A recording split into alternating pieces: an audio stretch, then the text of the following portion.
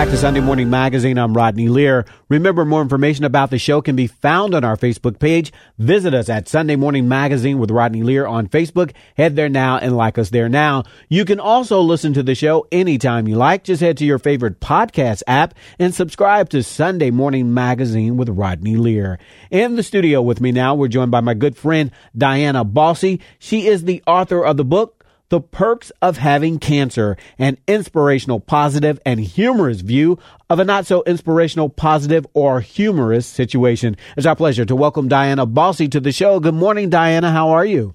I'm doing great, Rodney. Now, I must tell everyone we know each other. Yes, We've had you on the show before. We know each other through the Alzheimer's Association. You are on staff there, and I was on the board of directors there for 8 years, so we know each other. Very well. Yes, we do. We do. So I remember a meeting. We were in a meeting together, and I remember thinking to myself, Diana is not quite herself in this meeting. I think we were in an Art of Making Memories meeting, and either that day or the next day or maybe even a week later, you received a diagnosis. I did. And it all just came together for me. I mean, you're usually this perky, fun-loving, outgoing, cheery person, and in this meeting, you were just not yourself. Yeah, as a matter of fact, about the end of March 30th to be exact, I was getting ready to go to a Reds game and put on my Reds T-shirt and thought, my stomach looks big. This doesn't seem right. And I started feeling poorly after that. And it just kept getting worse until the night of April 11th. Friend of mine convinced me to go to the ER because I was due to leave on vacation the next morning. And I went over to the hospital and called my husband because there was about 40 people in the waiting room and said, "Don't come. I'll call you as soon as I find out what's up." So about 3:30 a.m. on the morning of April 12th, you never forget when you get the diagnosis of cancer, the doctor came in and said, "You have extensive swelling of the lymph nodes in your abdomen, which indicates cancer." I thought, whoa. Okay. Didn't see that coming. Didn't see that coming. So that was just a total shock because you were thinking it was just something, maybe something you ate or something or whatever, right? Exactly. Something simple that would be resolved with maybe a pill or a shot, but took a little bit more than that. So how did your work with Alzheimer's, how did that impact your attitude about your cancer diagnosis? I can be honest with you. When the doctor came in and told me that news, my first thought was seriously. My second thought was maybe I should have told my husband to come to the ER with me.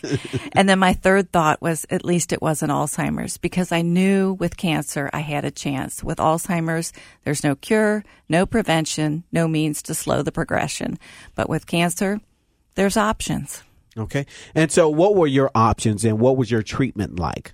I was diagnosed with diffuse large B-cell lymphoma, stage 2, which I was told was very treatable.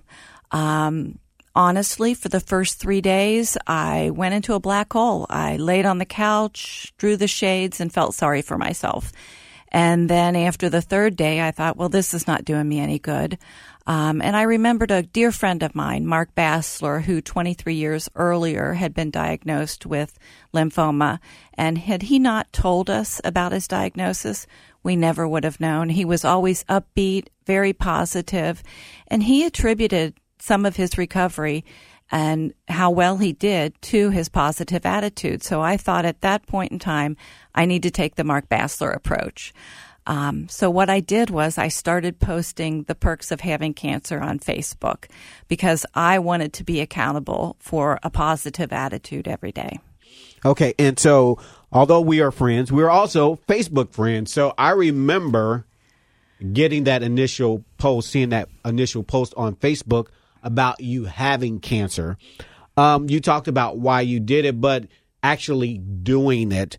Why did you want to do that? Because it's so personal, so emotional. Why did you decide to share that with the world, especially through social media as well? Initially, it was for selfish reasons, quite frankly. I wanted to be able to maintain a positive attitude. I know how things spread like wildfire with or without social media. Mm-hmm. So I thought I'd be very upfront with my diagnosis from the very beginning.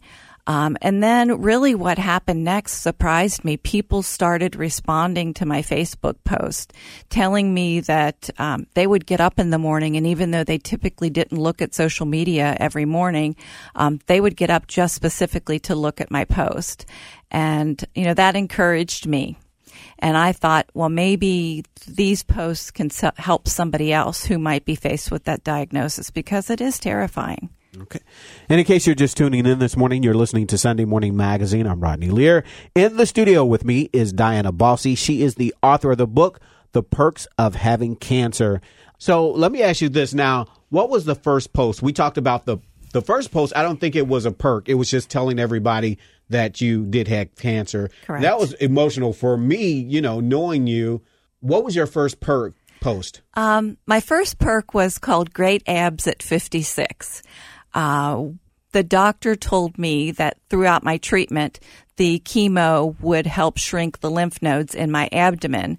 So I was convinced by the time I was finished with treatment that I'd be able to wear a bikini again.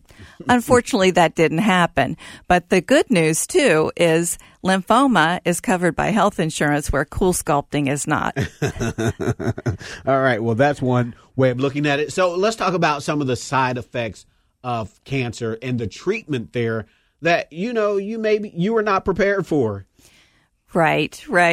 I do feel that I was very lucky, in a sense. I was so miserable prior to receiving my treatment, that I was really afraid at that point in time, because I thought, if I feel this bad prior to chemo, you hear all these horror stories about chemo. I thought, how bad is it going to be once I start my treatment? And honestly, after the third day, I started to feel better. I think that's the scary thing about cancer, is all the unknowns and all the things that go through your head. But the progress that they've made in research and treatments, everybody has an individualized treatment. Mine involved 6 rounds of chemo. Each round of chemo was 6 hours. I was very fortunate. I didn't get sick to my stomach. I never missed a meal. I did have some minor side effects. Obviously, I was bald as Pitbull. But, if that was the worst of it, I could deal with it. It makes it easy to get ready in the morning now. I remember one of your perks was talking about how food tastes different now. It did. Yeah, that was one of my perks, that if you have a cancer patient that's a picky eater, you can get them to maybe eat anything during chemo treatments, because everything tastes like nothing. Right. So you talked about this, and you're here this morning, and your hair looks lovely. It looks really good on you. Honestly, I'm not just saying that. It looks really good on you. But how did you handle the hair loss? I had a little meltdown the night before. My hair was coming out in clumps, and I knew I had to do something just because it was driving me crazy. I was tired of picking it up off the bathroom floor, vacuuming the carpet, cleaning out the shower drain. So I decided I was going to go and get my head shaved that next morning. So I had a little bit of meltdown the night before, but I went to get my hair cut with a close friend of mine, and we just made the best out of it. We laughed. I had it cut in a mohawk first just to see how that would look, and then we had it shaved off altogether, and then once it's gone, it's gone. You can't look back. Okay, good. So let's talk about the book itself. Sure. So each one of these entries is basically what you posted on Facebook is pretty much what it is, right? That's correct. I took a compilation of the best 102 perks because I went through 6 months of treatment, so I basically perked every single morning. But I wanted to pull in those that might appeal to everybody, not just somebody who knew me. Okay, good. And so do you have a favorite perk?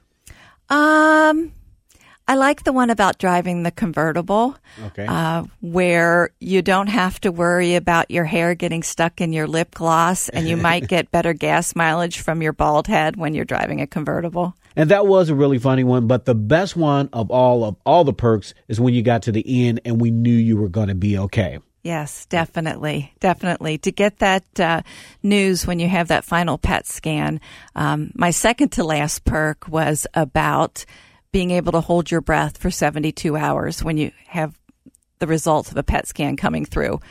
You kind of have superhuman strength when you can hold your breath for 3 days. But that's basically what happens after you have a test done. You just don't know what that result's going to be. And so when you get good news, it's just, it sure feels good. And again, in case you're just tuning in this morning, you're listening to Sunday Morning Magazine. I'm Rodney Lear. More information about the show can be found on our Facebook page, Sunday Morning Magazine with Rodney Lear on Facebook. Head there now and like us there now. You'll find more information about our guest, Diana Bosse. She is the author of the book, The Perks of Having Cancer, an inspirational, positive, and humorous view of a not-so-inspirational, positive, or humorous situation. Now, let's talk about the impact your cancer diagnosis had on your husband. From what I know, I don't know if you want to share too much about him. He had his own medical issues right before you did. You can say as much or as little about that as you want.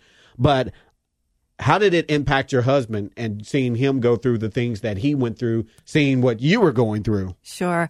Yeah, it was a tough 18 months for the two of us. On September 11th of 2018, he was diagnosed with congestive heart failure. To look at him and to see him and people who know him, it was very surprising to all of us. He looks like the epitome of health. He's very active. He eats well, probably better than I do. But a virus attacked his heart and left his left ventricle badly damaged to the point where the morning that he went to the hospital, the doctor said had he not gone, he probably would have died. So that was terrifying. And I think being a caregiver affected me almost more than it affected him. Once he got on the right track, he seemed fine, but I was obsessed with hearing his heartbeat. You know, I didn't sleep at night for a week because I had to lay there to make sure his heart was still beating. And then I think when I became ill and he became the caregiver, he felt the same way. I was very confident after I started treatment that I was going to be okay. I knew it was in God's hands, but I felt very confident that I was going to get to the end result and have a positive PET scan. My husband, maybe not so much. So I do believe that an illness can bring you closer together in your marriage. Even a strong marriage, you don't feel like maybe you can get any closer, but you have that reality that slaps you in the face that one day one of you is going to be living without the other. And neither of us wanted that to happen anytime soon. All right.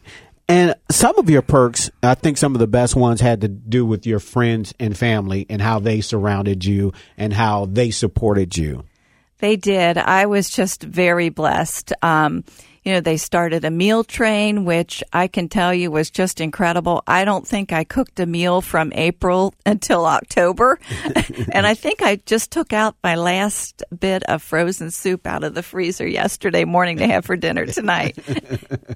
So that's awesome. That's really awesome to know that people circled around you. So let's talk about the illustrator for this book. How did it come together for you guys to work together and actually get this book off the ground?